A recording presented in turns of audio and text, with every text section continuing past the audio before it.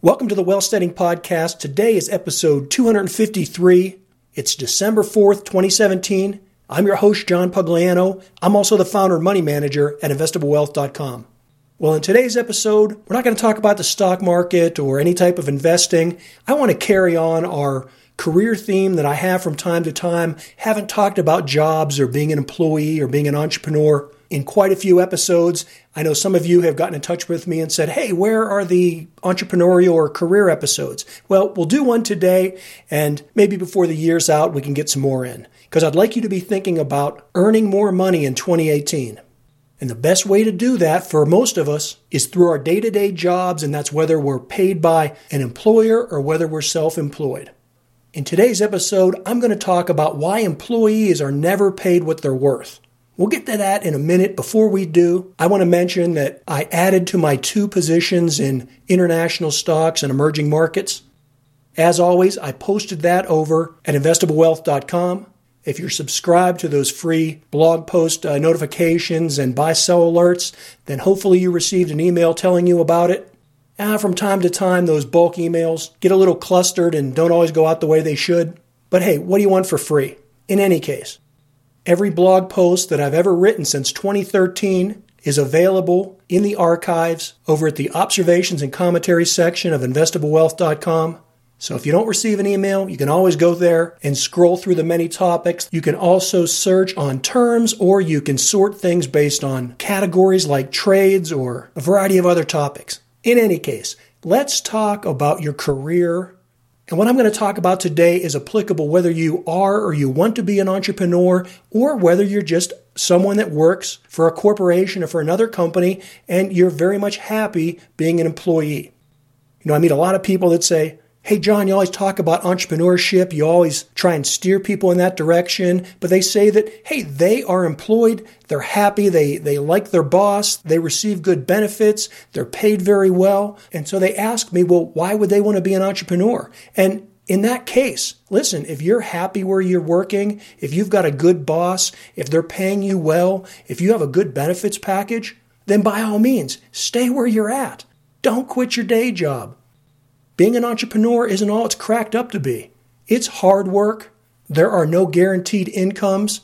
There are absolutely no benefits unless you can provide them for yourself out of the profits that your entrepreneurial enterprise creates. There's a whole lot of risk in being an entrepreneur. So if you're someplace where you're happy and you're satisfied, then don't plan to leave. Remember, just like investing, where I talk about the best investment strategy is the one that works for you, well, the best employment situation is the one that you enjoy and the one that works for you. Don't think you have to go out and jump into the latest franchise or the latest multi-level marketing thing that's going around, or that you need to go out and start some kind of business because everybody else is talking about it. That's the worst thing you can do. So in today's episode, I am going to talk about the benefits of being an entrepreneur. I'm going to touch on that. But really what I'm going to talk about is relevant to both people that are employed by a company or those that are self-employed. Because what I'm going to talk about is how you get paid. And so whether the man is paying you or whether you're underwriting your own paycheck, the 3 things I'm going to talk about today are relevant to you. Now, before I cover the 3 things that are critical to your income, I want to talk a little bit about the title of today's episode. And that's that employees are never paid what they're worth. You'll hear people complaining all the time about how they're not paid what they're worth. Whether they're making minimum wage or whether they're making $500,000 a year, no one thinks they're being paid what they're worth. And that's absolutely true. And you see, knowing that eternal truth, that an employee is never paid what they're worth, is important for you to understand, because it doesn't matter what kind of legislation the government passes, or it doesn't matter what type of contract your union negotiates for you, or it doesn't matter what you can go out and negotiate yourself from your employer. The bottom line is, if you're an employee and you're working for someone else, you are never, ever, ever going to be paid what you're worth. Now, the only caveat I'll put to that, I'll add a little statement on there saying, over the long run. Yeah, short term, you may get paid more than what you're worth. But that's only in the short term. Over the long term, no employer can afford to pay an employee more than what they're worth. So as an employee, if your productivity level is such that you're producing X amount of products or services, then that amount that you're producing must be more than what your boss is paying you. Otherwise, you're losing money for your employer, and over the long run, your employer is going to figure that out, and they're going to fire you and either replace you with automation or with a more productive employee. That's the bottom line. If you go read my book, The Robots Are Coming, it's not a gloom and doom book about how the robots are going to come in and take everybody's job. In fact, automation has already pretty much been doing that over the last 50 years. In the United States, manly type jobs, if you think of the big, strong man kind of jobs like construction or labor type jobs that involve big, burly, strong men, those type of jobs reached their peak in the United States back in about 1957.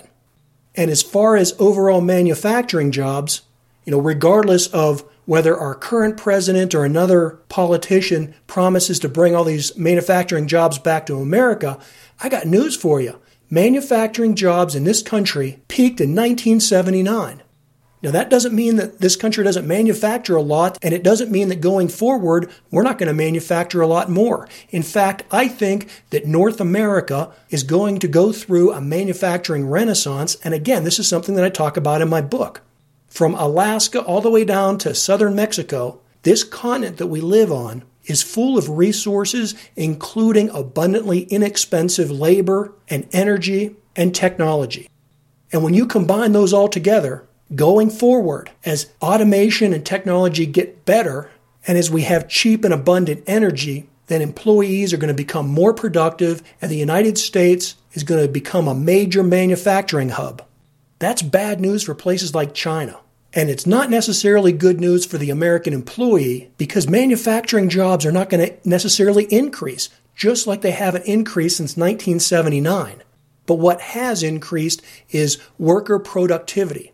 And because of that, manufacturing output in the United States continues to increase. We manufacture more than we ever have in the past. And while worker wages may not go up, corporate profits will. But I digress. Listen, if you haven't read the book, The Robots Are Coming, A Human Survival Guide to Profiting in the Age of Automation, then go out and get it. You can buy it from Amazon, Barnes & Noble. It's pretty much everywhere. There's a link in today's show notes. If you don't want to buy it, go get it from your library. But here's the bottom line on employment, whether you're working as a CEO or a common laborer. The company will always underpay you because they're never over the long term going to pay you more than your productivity. So if you're producing $100 an hour, well, they're only going to pay you $80 an hour, $70 an hour, or $40 an hour, whatever the minimum is that they can get away with paying you. Because the difference between your total compensation package, that's what you earn, and the taxes they have to pay, and the benefit package they have to offer you, whatever your total compensation package is, your employer has to make more than that, because your employer is in this for a profit. They're not out there doing the Lord's work. They don't care if you have a job. They only employ you to the extent you make them money. The reason that I talk so much about being an entrepreneur and that I want people to consider working for themselves is exactly because of the fact that you're never going to be paid what you're worth as an employee.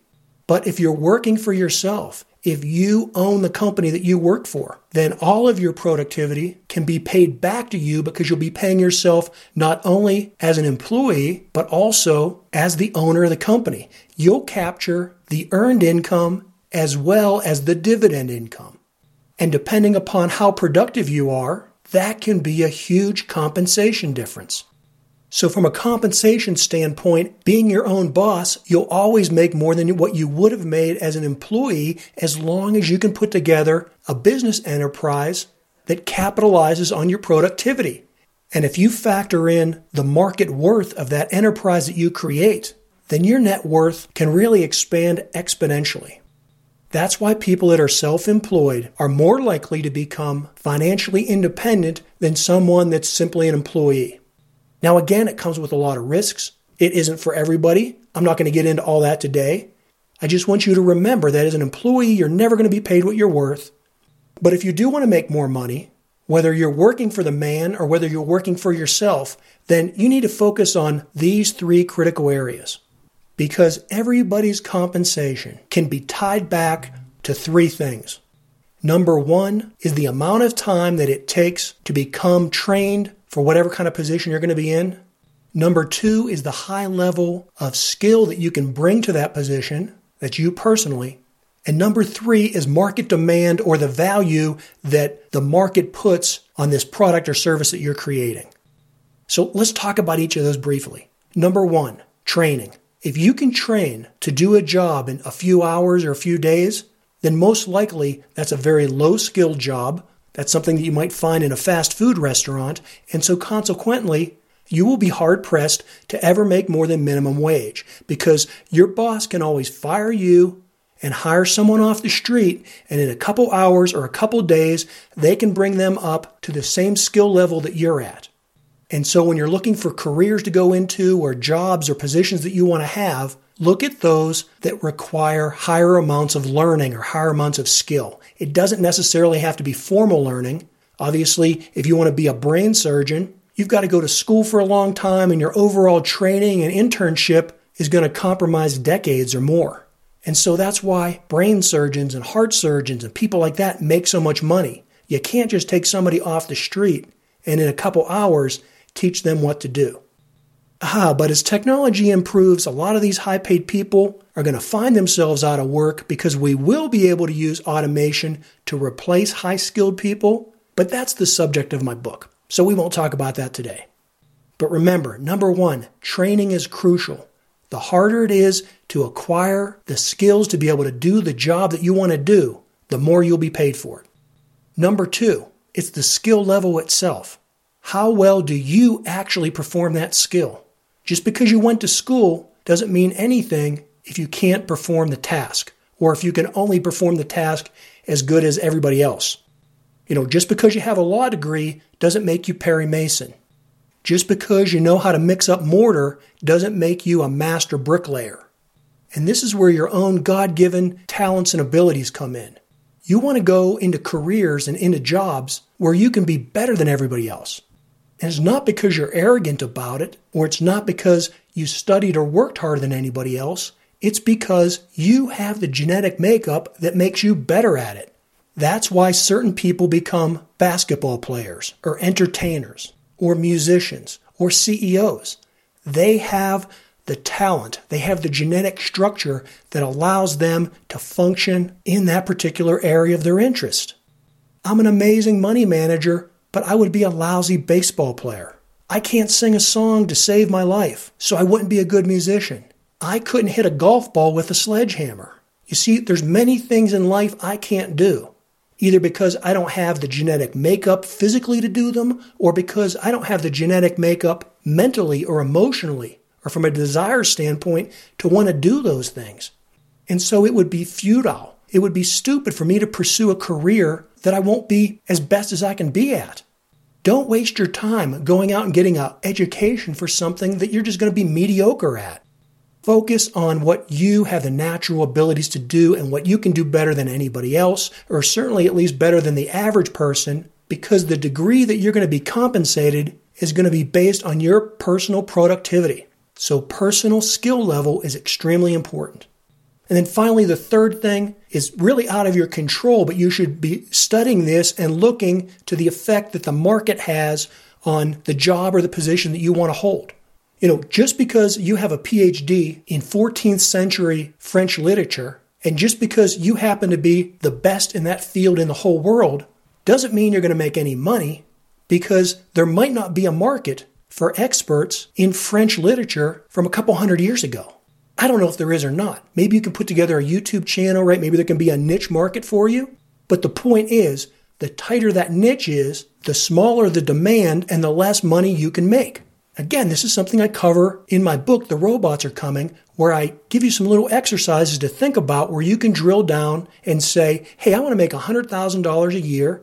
That means my total compensation has to be, $130,000 or $140,000 after I pay all the benefits and all the overhead and things like that. And then this is how much I can expect to make per job or per item or whatever it is. And then you drill down to, is there a market for that? if there isn't a demand for what you've studied for and what you're good at, well, you're never going to pay your student loans back because you're going to be working as a barista. So focus on those 3 things. Number 1, what is a hard skill to learn? Number 2, what skill are you better at than the average person? And finally, number 3, what products and services can that skill create that the market wants to purchase? Those are 3 really simple things. If you're the average person, you've never heard them before, you were never taught those at school, but that's the bottom line. People that can maximize those 3 things are employees that are paid more than the average person. And for that employee that can figure out how to go out and put together their own business model and become an entrepreneur, they'll be compensated even more. That's how easy it is. But although it's easy, it's not simple. Well, hey, I want to close out just mentioning that in the previous episode, I ended with a song. And in the show notes, I mentioned that if you could identify that song, whoever the first person was that would do that, I would send them out a free autographed copy of my book. Steve from Michigan was the first person I heard from. So the book went out in the mail today to Steve. He properly identified that song as the theme song from Gomer Pyle. And the reason I played it was because last week, Jim Nabors, the actor that portrayed Gomer Pyle, he passed away. So there you have it. Today, since we're talking about jobs and careers, then it only makes sense that Johnny Paycheck takes us out.